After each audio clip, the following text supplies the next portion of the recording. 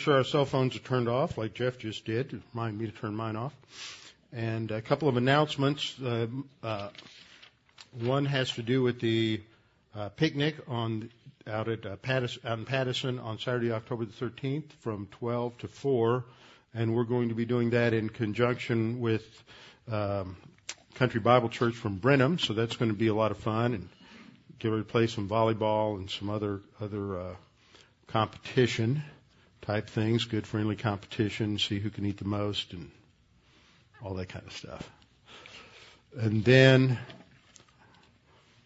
the other announcement is to remind parents to get their kids here just a little bit early on Sunday mornings because we're teaching them some songs related to Bible verses. So this helps them memorize Bible verses. But Sally's written a lot of these, and since it's she can't be in two places at one time, we're starting that just a little bit early before class to give her time to finish that and then get into class. So just a reminder there.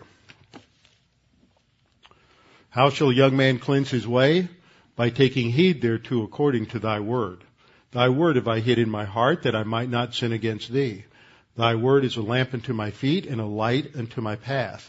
Jesus prayed to the Father, sanctify them in truth. Thy word is truth. For the grass withers and the flower fades, but the word of our God shall stand forever. Before we get into the word this evening, let's have a few moments of silent prayer. Scripture teaches that when we are out of fellowship, as the psalmist put it, when we regard iniquity in our heart, the Lord will not hear. This means that when we're out of fellowship, we're pretty much operating on our own resources, and there's nothing spiritually valuable in that. And so in order to produce anything in our life that has eternal value, we need to be walking by the Spirit, which means we need to be in fellowship. And that means that we need to confess our sins consistently to make sure we are in fellowship. So we'll begin with a few moments of silent prayer. Then I will open in prayer. Let's pray.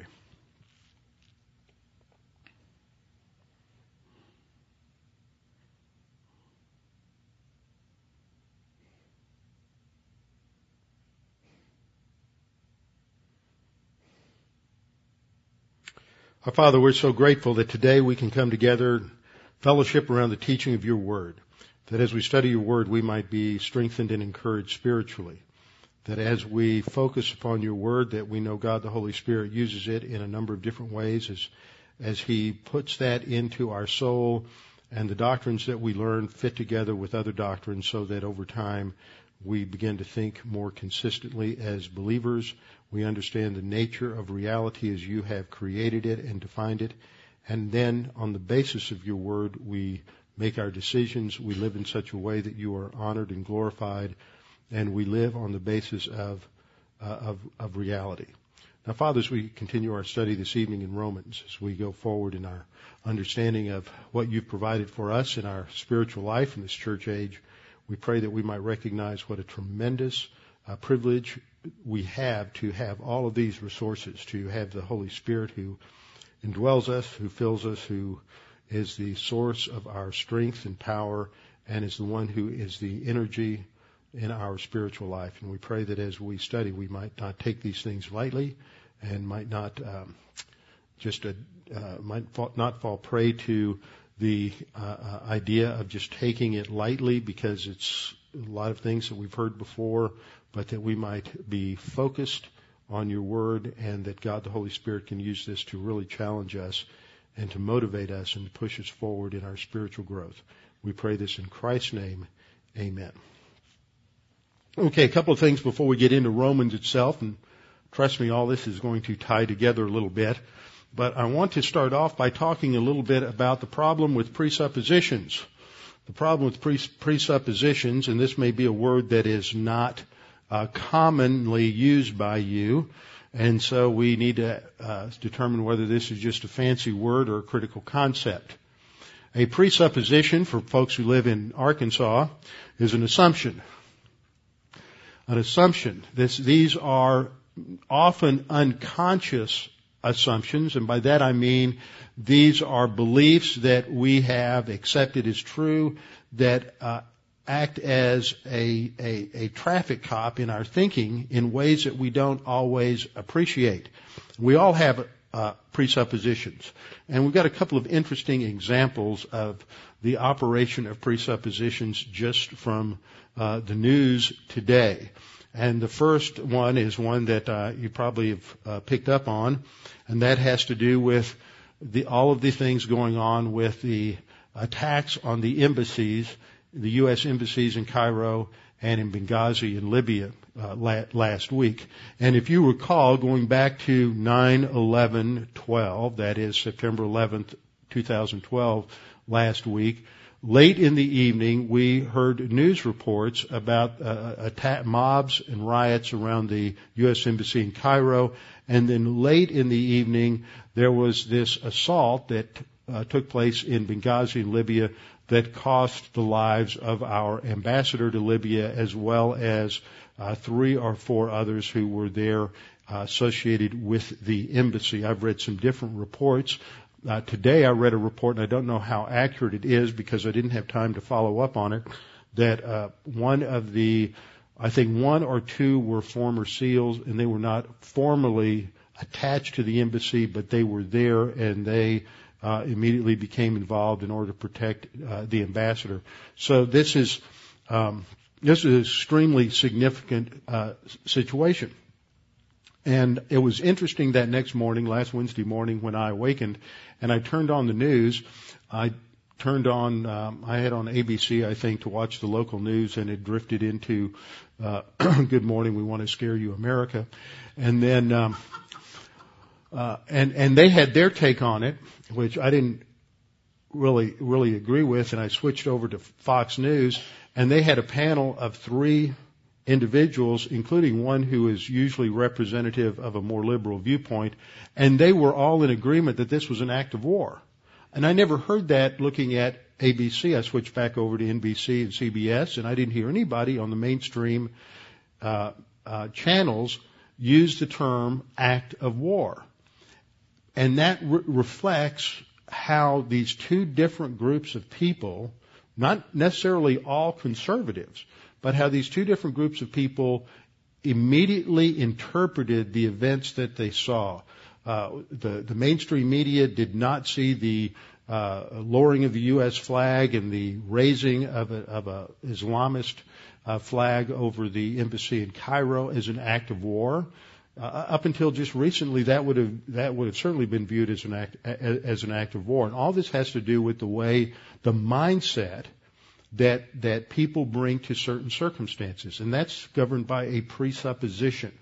And the presupposition that has governed this administration, and I'm not doing this to pick on this administration, but it's just such a wonderful example of how presuppositions affect our decisions. If we don't think about the assumptions we bring to any event in life, and if we're brought up from any background, we pick up a lot of assumptions from the culture around us, from friends, family, peers, professors, that shape our thinking and our opinions. And some of them are divine viewpoints, many of them are human viewpoint, and these become controlling ideas that shape how we immediately perceive and interpret events.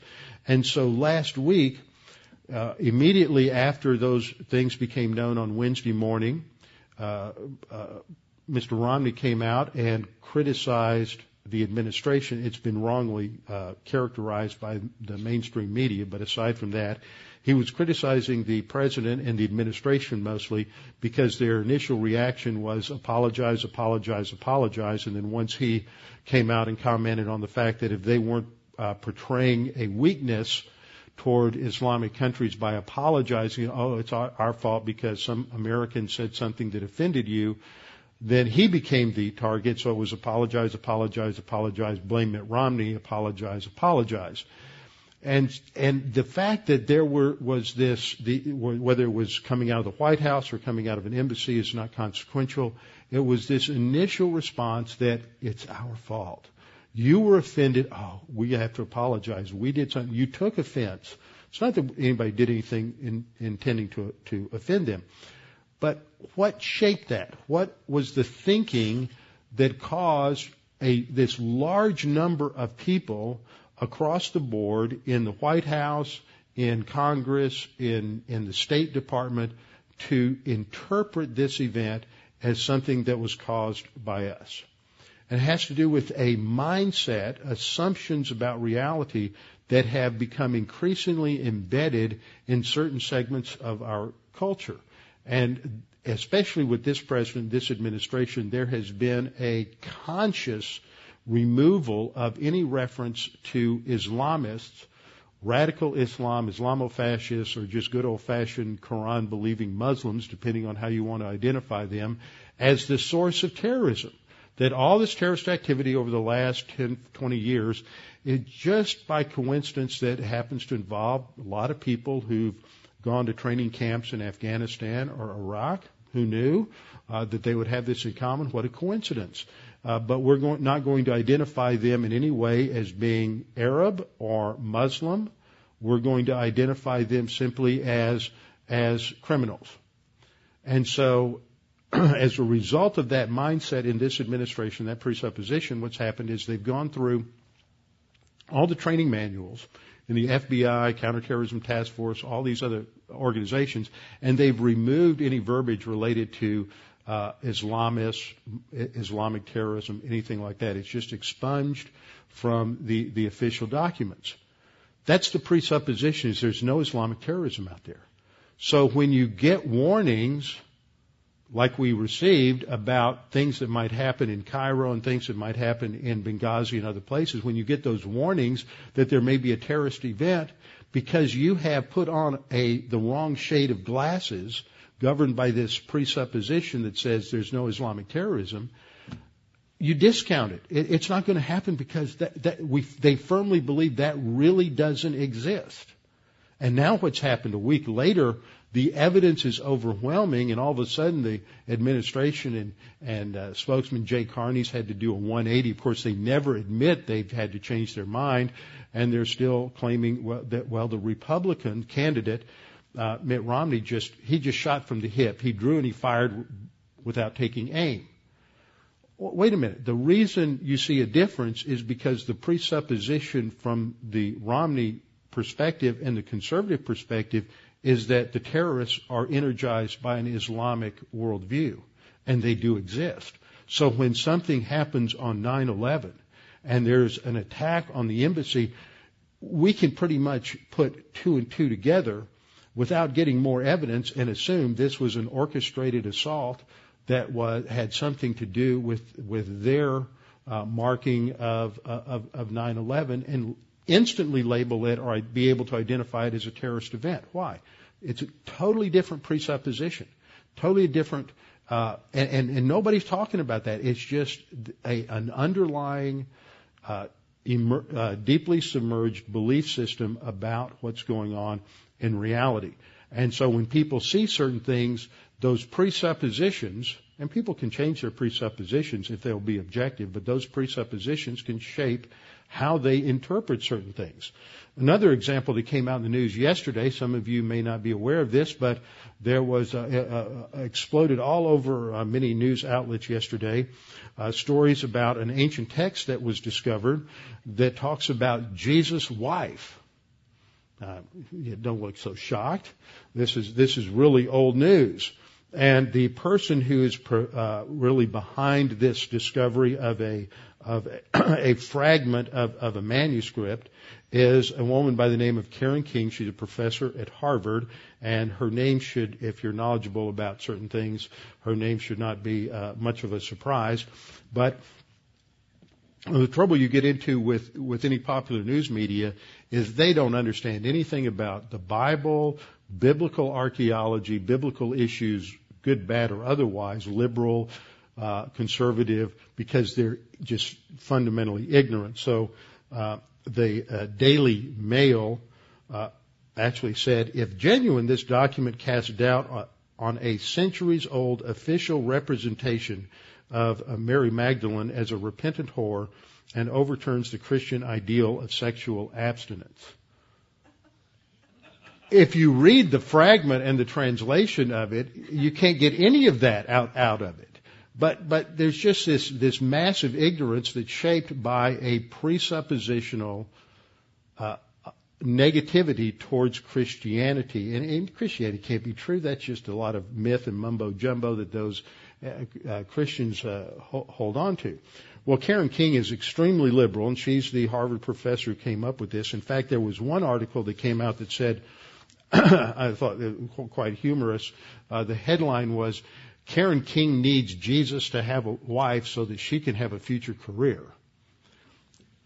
And that really nailed it. Here she is. Her presupposition is that the Bible, nothing that we have in the New Testament is trustworthy at all. But you can find fragments of Gnostic Gospels from 150 to 400 years after Jesus and the apostles lived, and based on this fragmentary patchwork quilt information, you can learn more about Jesus and the truth about Jesus than you can by going to first century documents by people who actually witnessed the life of Jesus. And so that's her presupposition, and here's the fragment that it's come up with, and it's dated to the late 2nd century. That's at least 100 years after the closing of the New Testament canon to the 4th century. It was found, it probably originated in Egypt. At least that seems to be the suggestion. But nobody knows who owns it. Its provenance is unknown. Nobody knows where it was found. It wasn't discovered in its original location, so nobody knows how to properly evaluate it. Once any archaeological artifact is removed from its original location, it becomes basically useless for demonstrating or proving anything because you no longer have a context for it. One Coptic scholar, it's written in Coptic, which is the language used by Egyptian Christians and in Egypt, and it's a derivative of a hieroglyphic language. And one scholar expressed a tremendous skepticism. Christian Askeland is quoted in a Tyndale House press release on the topic, and it's not sure that it's even good Coptic. In fact, I was reading on a discussion, textual criticism discussion group that I am a member of. Don't comment on it because most of these guys on there are extremely intelligent, quite brilliant on textual criticism. We're just scoffing at this, that it's written by somebody who barely knew Coptic, somebody who probably never spoke it. It's just a patchwork quilt. It's really bad Coptic. It's most believe it's some sort of forgery, and the fact that nobody knows who owns it, where it came from, where it was found, anything like that, makes it seem as if any claim to anything other than a forgery would be impossible. So it's a Gnostic fragment. There's no provenance. We don't know who the owner is. There's no context for it. So who really should care? But yet the media is making a big deal about this because they're going to say, oh, we can prove then Jesus had a wife and the New Testament is wrong, et cetera, et cetera. So I thought you'd be interested in seeing what the text actually says. This is the translation of it. Now, each of the numbers represent a line on the text. You have the front and then the back. The brackets indicate where there's missing things. So in between the bracket, those words that are there are all that we have. So the first line reads, not to me, my mother gave to me, and then you have L-I, the first two words, and it's assumed the word there is going to be life. Second line, the disciples said to Jesus. Third line, deny, Mary is worthy of it. Fourth line, Jesus said to them, my wife. Fifth line, she will be able to be my disciple. Sixth line, let wicked people swell up. Seventh line, as for me, I dwell with her in order to. Eighth line, an image. And then on the back says my, looks like it might be mother, then the word three, then a couple of blank lines, then forthwith, and then just ink traces. So it doesn't really say a whole lot. But they extrapolate on the basis of this, that this gives us some accurate information about about Jesus. Now, why do they do that? Because they've got this mindset, this presuppositional framework that the New Testament can't possibly be what it claims to be. It can't possibly even be an accurate historical document. Karen King was a member of what was called the Jesus Seminar, which started back in 1985. This was a group of extremely liberal scholars who took about 10 to 15 years evaluating the New Testament with their color-coded pens, going along and trying to decide what the historical Jesus would have said. Now, the term the historical Jesus doesn't mean what you think it means. In scholarly code language, that means the information we know to be true about Jesus that didn't come from anything in the New Testament which we can't trust. So in other words, what they mean is the historical Jesus is just information we get outside of the New Testament because we've determined, and their presuppositional grid is, the New Testament is all wrong, it can't be trusted.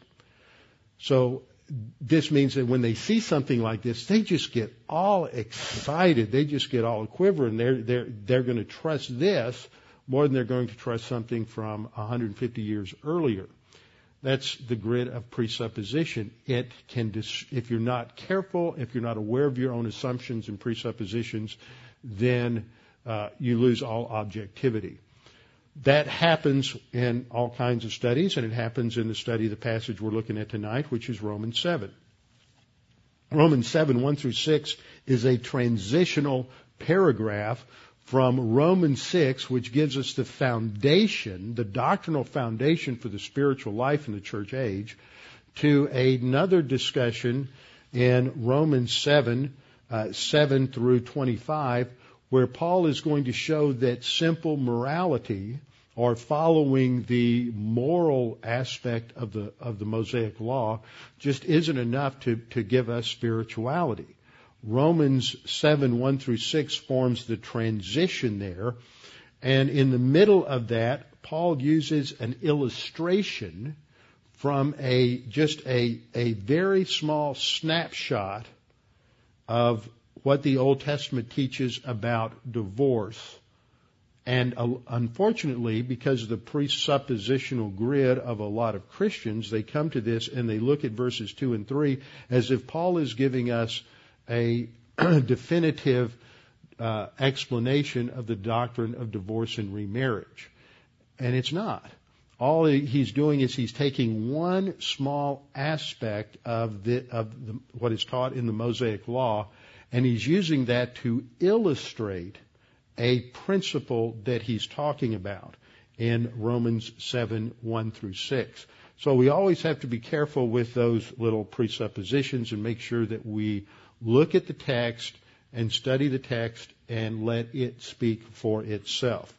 So as we get started here, we have to remember that if we ever take the text out of a context, we're left with a con job. And context is in Bible study or any kind of literary study or even the study of law and the Constitution, context is like location in real estate. It's the same thing. Real estate's talking about a physical geographical location, and context is talking about the literary location. So when you read a paragraph, it's always in a context. And the context of Romans 7, 1 through 6 is in the context of this 3-chapter section where Paul is dealing with the basis for and how believers now are to live the Christian life. In Romans chapter 6, the focus is on the foundation for our spiritual life, which is what happened at the instant that we trust in Christ as Savior. At that instant, we are legally identified with Christ in His death, burial, and resurrection. And Jesus Christ uses the Holy Spirit to identify us with His death, burial, and resurrection, so that the result is we become a new creature in Christ, and we are entered into the body of Christ. Now, that last phrase is important because Paul refers to this again in verse 4 of Romans 7:4. Therefore, my brethren, you also have become dead to the law through the body of Christ. So that connects it back. So Romans 7 is is contextually comes right out of and flows from what he's saying in Romans 6. So we have to understand that in what Paul is saying in Romans 6. And so I put up this little chart here to sort of compare the two. Romans 6 talks about the way we were before we were saved. The way we were before we were saved. We were alive to sin. We were a slave of sin in Romans 6:20. We were free. That means there's no positive righteousness in our life as an unbeliever. We are completely controlled by the sin nature. It dominates everything. The sin nature not only produces those horrible, nasty things that we talk of as sin, whether they're overt sins such as murder or genocide or rape or criminality, things of that nature, or whether we're talking about sins of the tongue such as slander and gossip, or whether we're talking about emotional sins or mental attitude sins such as anger, resentment, bitterness, jealousy, sexual lust, any kind of lust, all of those make up the unseen immaterial sins. That's all produced by the area of weakness in our sin nature. But our sin nature also produces good because there are many good things that are done by unbelievers. There are many unbelievers who have a great sense of moral rectitude. They have a great sense of moral integrity.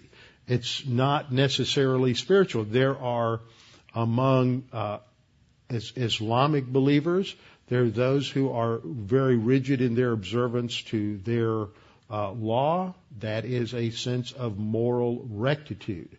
It would differ from us. If you are a Jehovah's Witness, this is a Christian heresy. They do not believe in the full deity of Jesus Christ. In Jehovah's Witness thinking, it's derivative deity. For them, there was a time when Jesus began as a human and then he receives deity. So they don't have a Jesus who's fully God. Therefore, they don't really have payment for sin. With no payment for sin, you have to work your way to heaven, so you better be good. And so you have many people who are in works-oriented religions like Islam or Jehovah's Witnesses, and they're working their way to heaven. So in some cases, sadly, they're much more trustworthy than many Christians are, because they're afraid they're going to lose eternal salvation if they commit certain sins. Same thing is true with Mormonism. Mormonism is not a monotheistic religion as many people claim. Because in Mormonism, any human can eventually be good enough to become a god in the next life. So they really have a polytheistic religion. And it's a works-oriented religion. The only way you can make sure that you're good enough to get into the next life is to make sure you're fulfilling all of the ritual and all of the moral requirements of Mormonism. Unless, of course, you're a woman, then you have to do all of that, plus make sure that you've pleased your husband enough to where when he's resurrected in the next life, he will ask you to join him. That's a sad thing in Mormonism is women can't get there without the men. That's one of the reasons why in the 19th century, Mormonism had polygamy as part of their doctrines, is because there were many more women than men, and if women can't get into heaven without a man, then we've got to do something about that, so we'll have many wives per man. The other reason was because Brigham Young and Joseph Smith were sexual perverts. Joseph Smith made his elders give their wives to him to sleep with as a sign of their loyalty and devotion to him. So there's a lot of really strange things that went on. And usually modern Mormons, 20th century Mormons try to cover that up or ignore it. That's not part of what they do today that we know of. Who knows what goes on inside the secret temple services in a Mormon wedding. So there are many moral things that an unbeliever can do. So just because somebody's an unbeliever doesn't mean they don't have a sense of moral rectitude.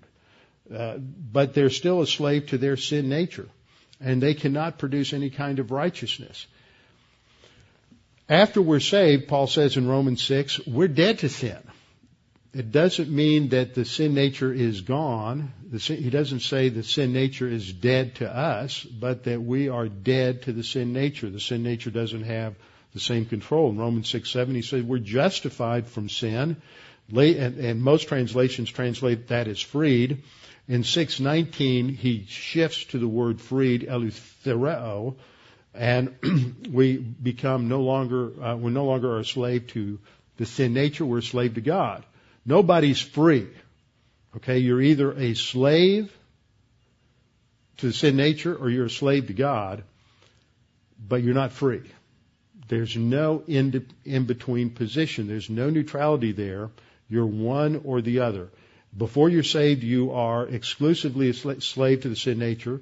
After you're saved, you are positionally a slave to righteousness. But we use our volition to say, yeah, I want to go back to the leeks and garlics of my sin nature, so to speak.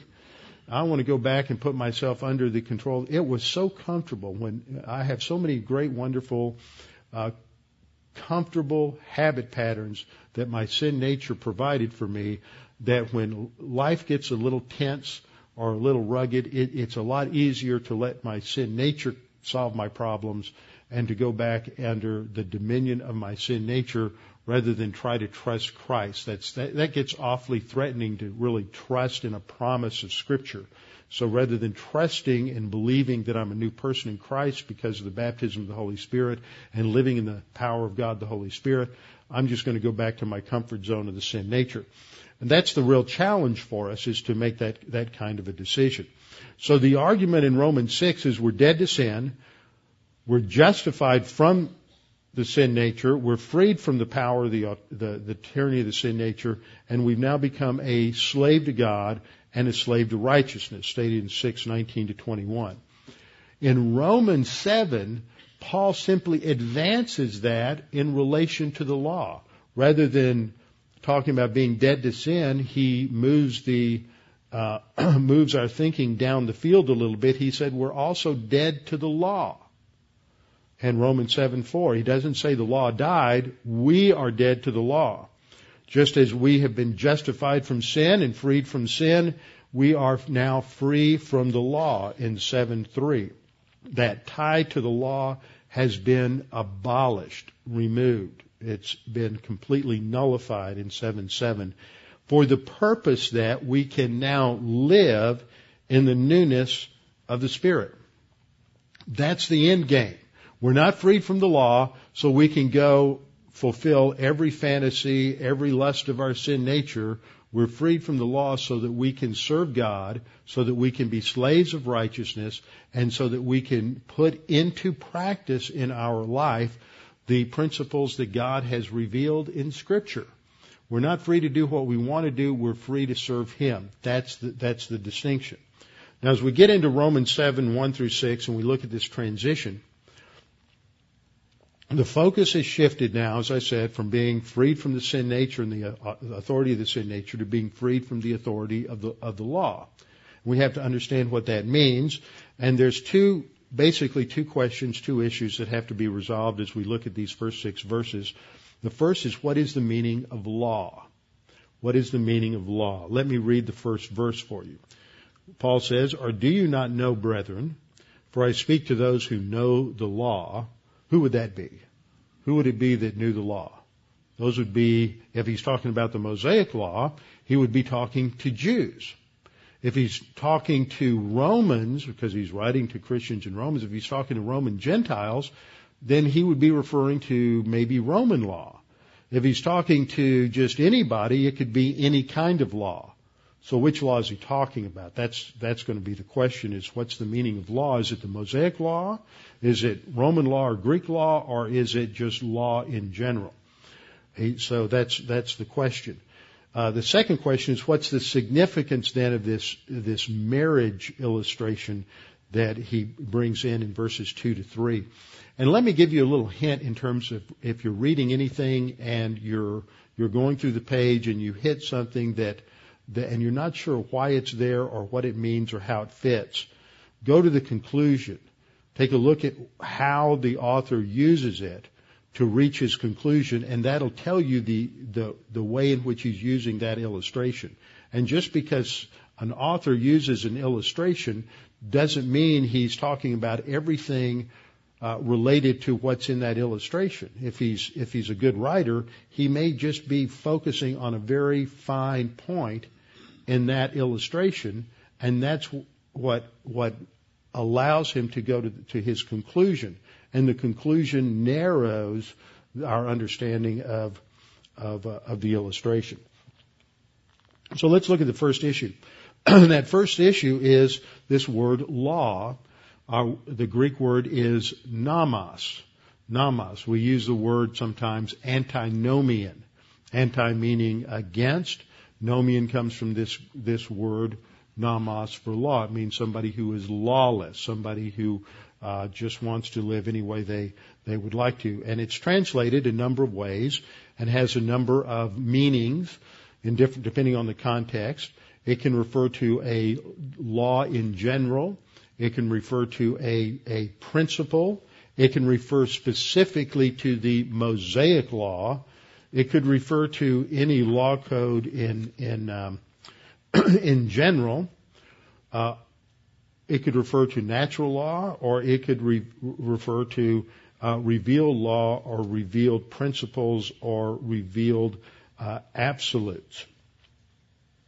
So this is part of the question. Now, when we look at this and interpret anything in Scripture, one of the questions we have to answer is who's Paul talking to?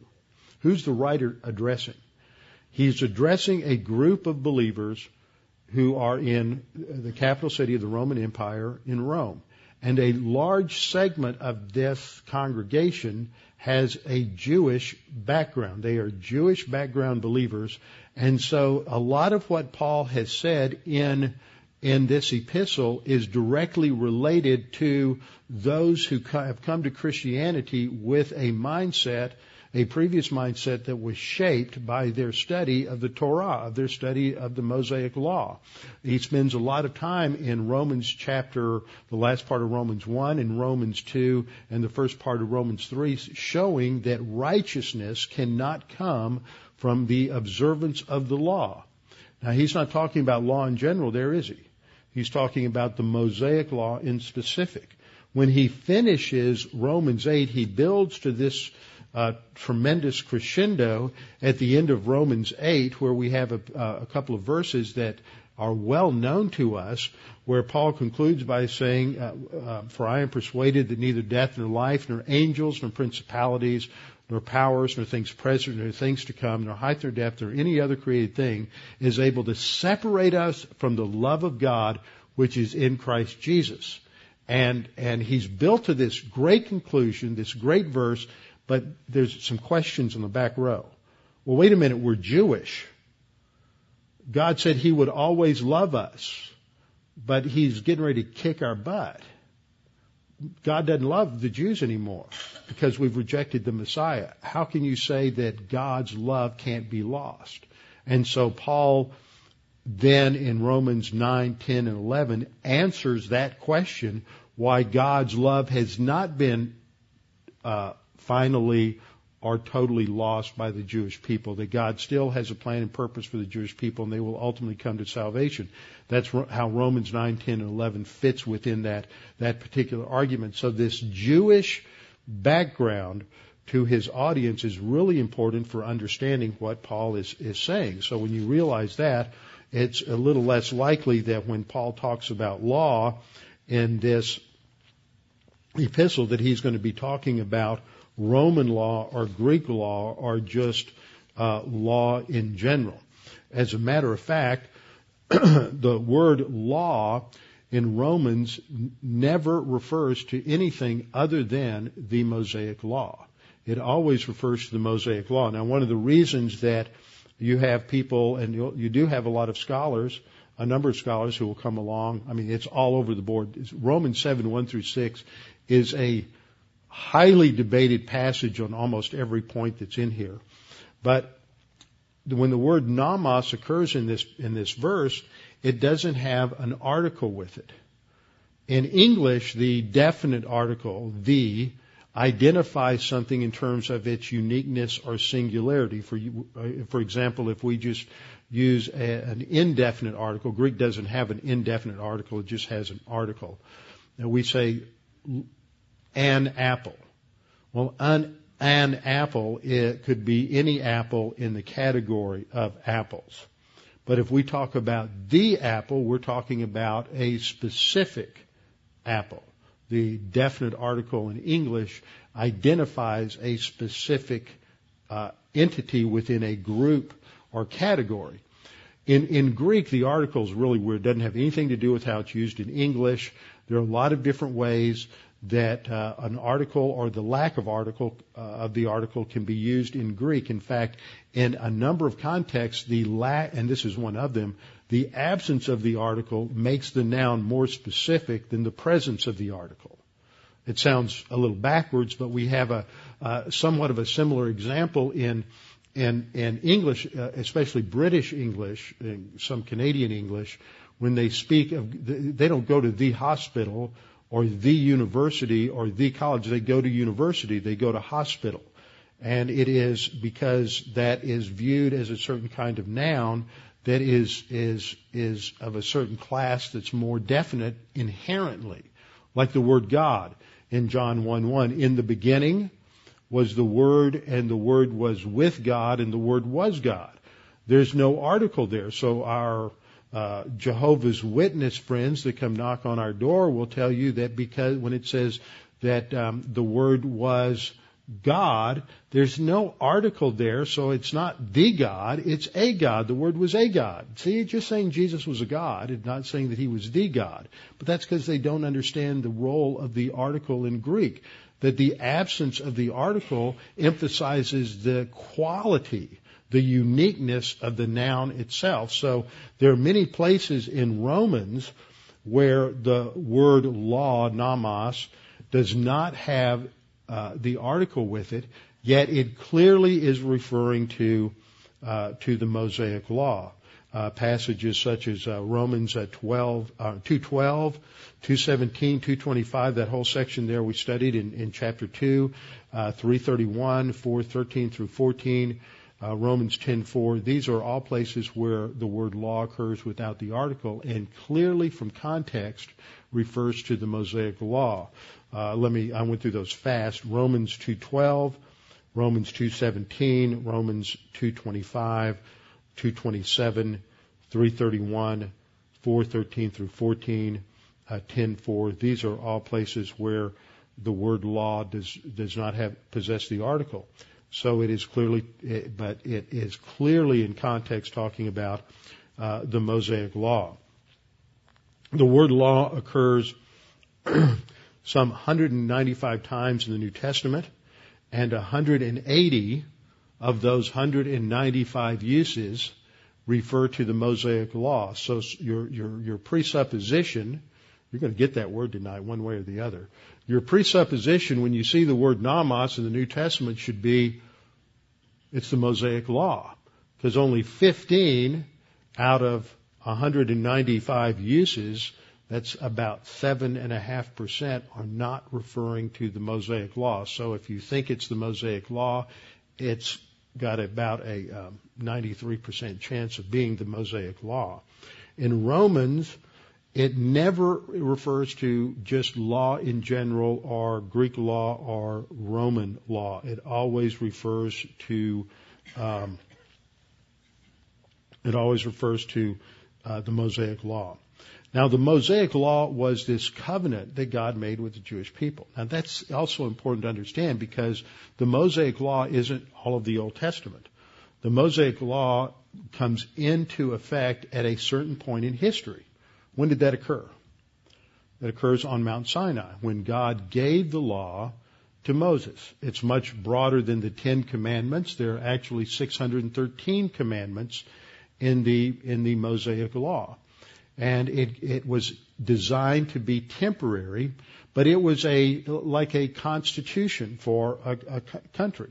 So in the United States, we have our Constitution, and our Constitution defines the laws for the United States.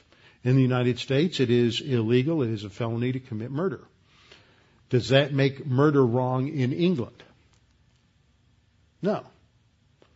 British law, it provides the basis for why murder is wrong in Britain.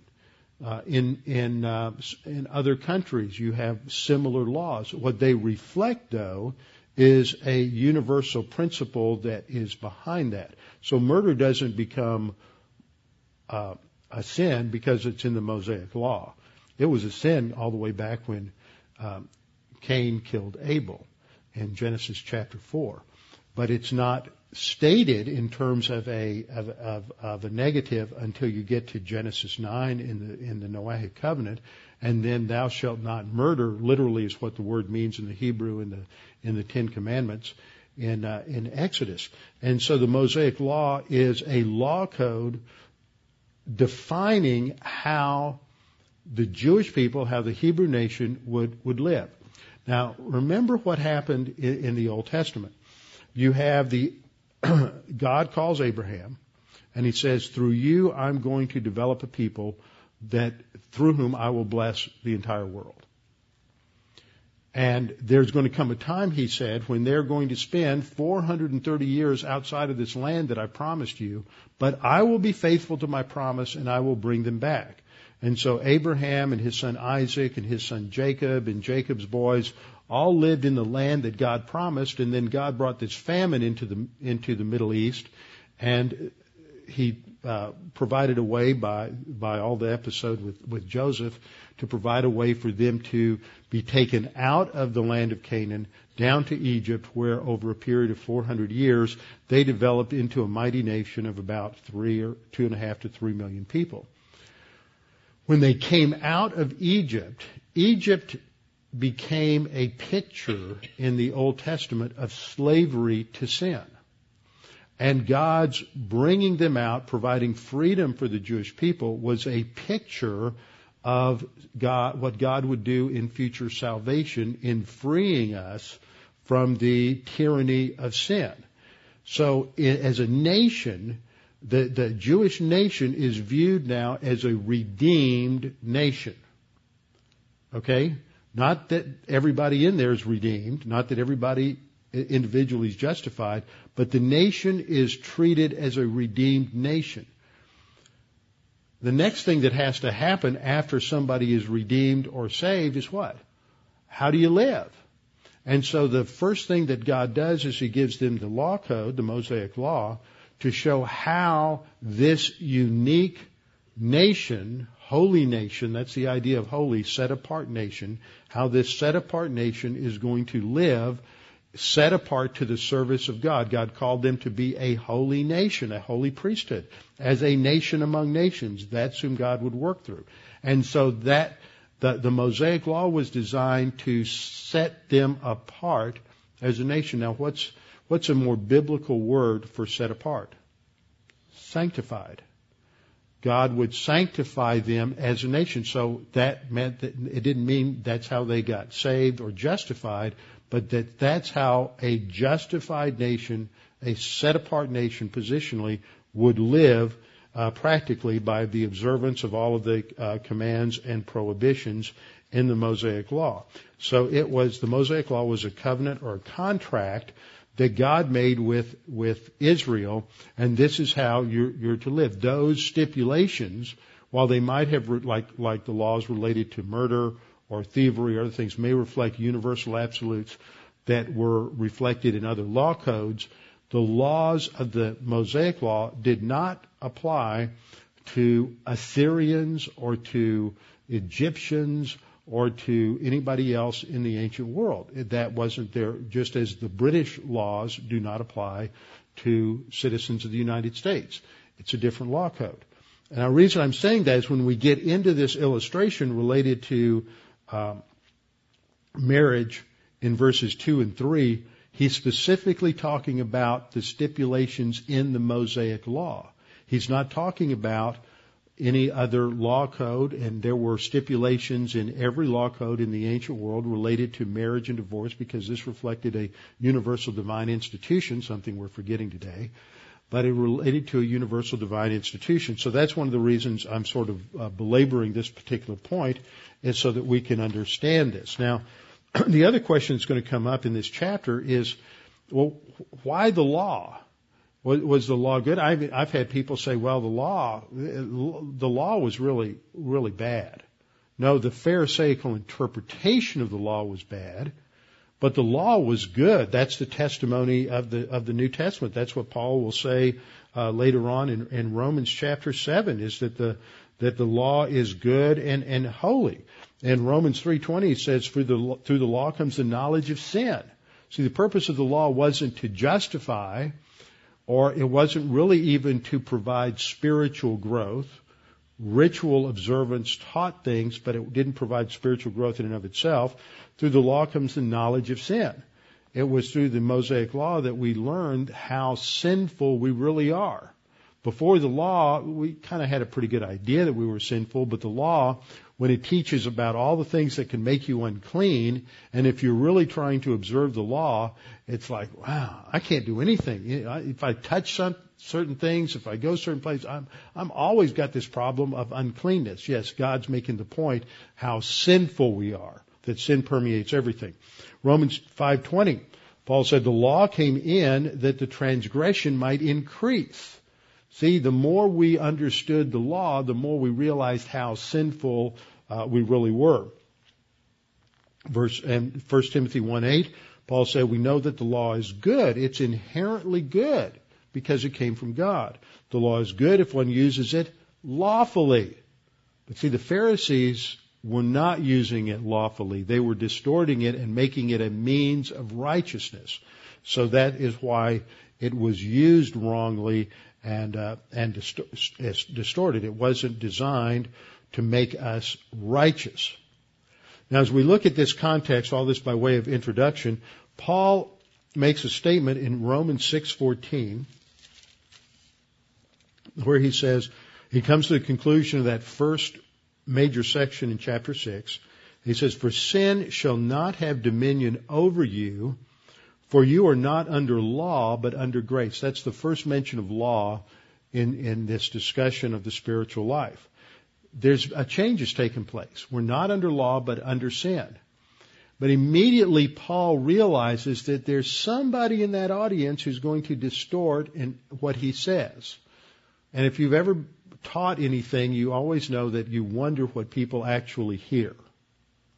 Every now and then somebody will say, well, I remember when you taught this. I go, I don't think so. And I've been in situations when I've taught over in Russia. I remember the first time I went over and we went to Kazakhstan in 2000, August of 2000.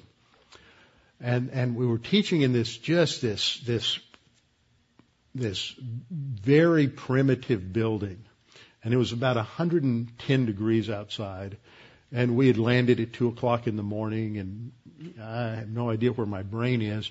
And half the students, the room is jammed with people with one small window unit to try to cool the temperature down. So it was all the way down to 95 degrees. And there's not a place where you couldn't put another body in the room. And Pam hadn't slept any at night, and she had on a big pair of sunglasses, and I could tell she was sitting on the back row, and she was sound asleep with those sunglasses on. Nobody could tell. But this side of the room spoke Russian only, and this side of the room spoke Kazakh only. And so I had two interpreters.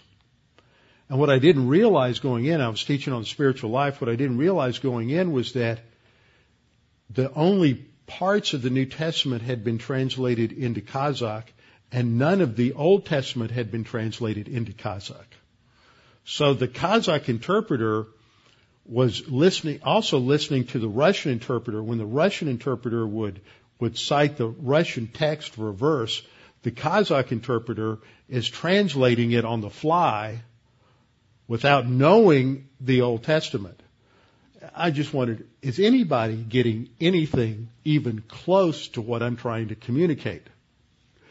It's always interesting to hear what people get. So Paul recognizes this. He says, for sin shall not have dominion over you, for you're not under law, but under grace. And he sees the wheels turning between the ears and knows that people are going to say, oh, great, we're not under law. Let's go party. We can do whatever we want to do. And so he immediately stops his main line of thinking and goes off on a slight tangent to deal with a possible distortion, which is stated in verse 15. What then? Shall we sin because we're not under law but under grace? Certainly not. May it never be. And so 15 to 23 is really dealing with that objection, that issue. So 6:14 takes us to this point where he says you're not under law but under grace. 7:1 picks up the train of thought where he says, don't you know, brethren, for I speak to those who know the law, that the law has dominion over a man as long as he lives. He's dealing with the fact and explaining now why he can say that the law ends. Because the law ends, we have a new relationship with God that's not related to the law.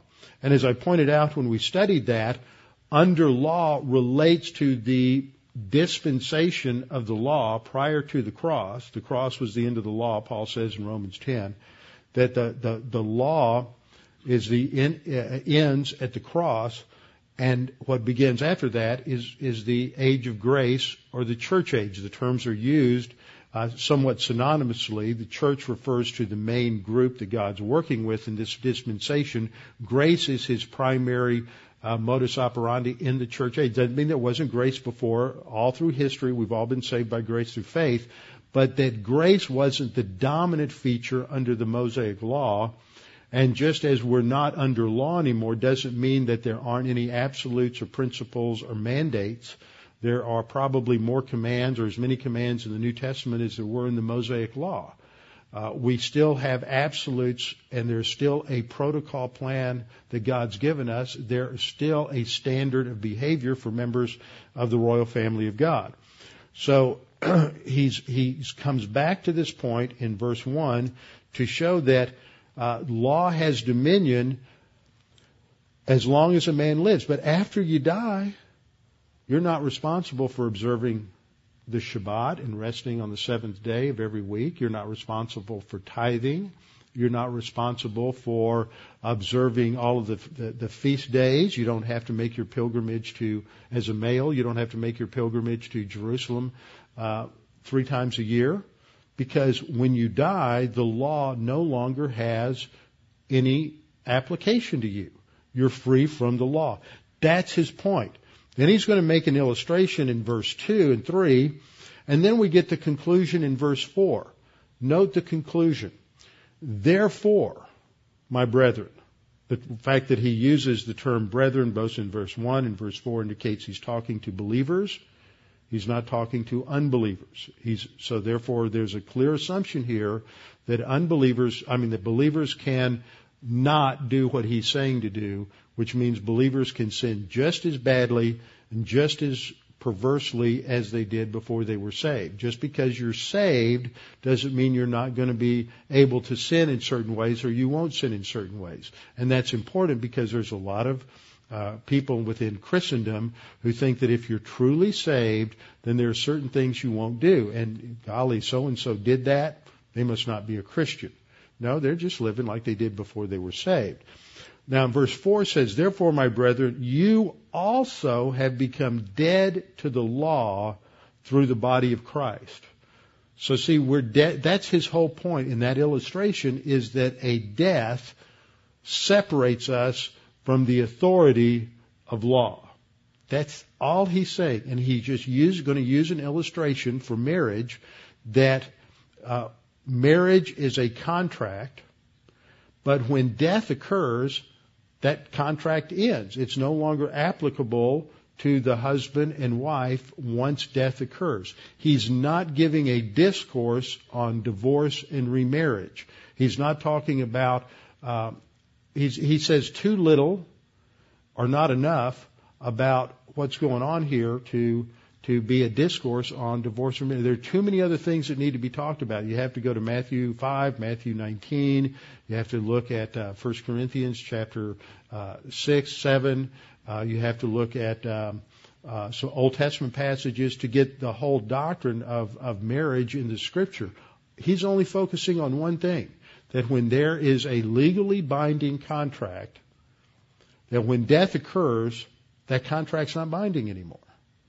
And so he uses that one aspect of marriage to illustrate that. And this is seen in the conclusion. He says, you also have become dead to the law through the body of Christ, that you may be married to another, which is Jesus Christ. And all that he's talking about here is now we have a new authority. Before we were saved, in Romans 6, he talked about the fact that we were under the dominion of the sin nature. And now, and then he says, after we're saved, we're under we're slaves to righteousness, slaves to God. This is just saying it in a different way. Like a wife is under the authority of her husband before he dies. After he dies, she's free to marry another. She marries another. That's the new authority. He's just building on the same concept he's had in Romans 6, that we now have a new authority. And notice what he says, that there's a purpose to this. We're married to another, identified as Christ, the one who was raised from the dead, for the purpose that we should bear fruit to God. That's why we're saved, is to grow to maturity and to produce fruit for God, both in terms of our own spiritual maturity, in terms of serving God in many different ways. Bearing fruit to God is a broad concept related to both internal character fruit, the fruit of the Spirit, as well as external service. And it does not imply, see, Lordship people read this and say, see, if you don't bear fruit, you weren't saved. No, this isn't saying that. It's saying that the purpose for your justification was so that you would have the potential to bear fruit. It doesn't say that you will necessarily bear fruit. But see, that's your decision. You've been saved for the purpose of bearing fruit to God. That's why God made all this incredible transformation in our lives. So are we going to activate that or not? That's our decision. So next time we'll come back and begin to look at this and finish up the transition opening, and then get into the whole problem with the law and confusing morality with spirituality in the rest of the chapter. Father, we're thankful for this opportunity to study your word this evening and to be reminded of your grace, your goodness, that you've provided everything that we need in order to be justified. It's not on the basis of who we are or what we've done. It's on the basis of who Jesus Christ is and what he did on the cross.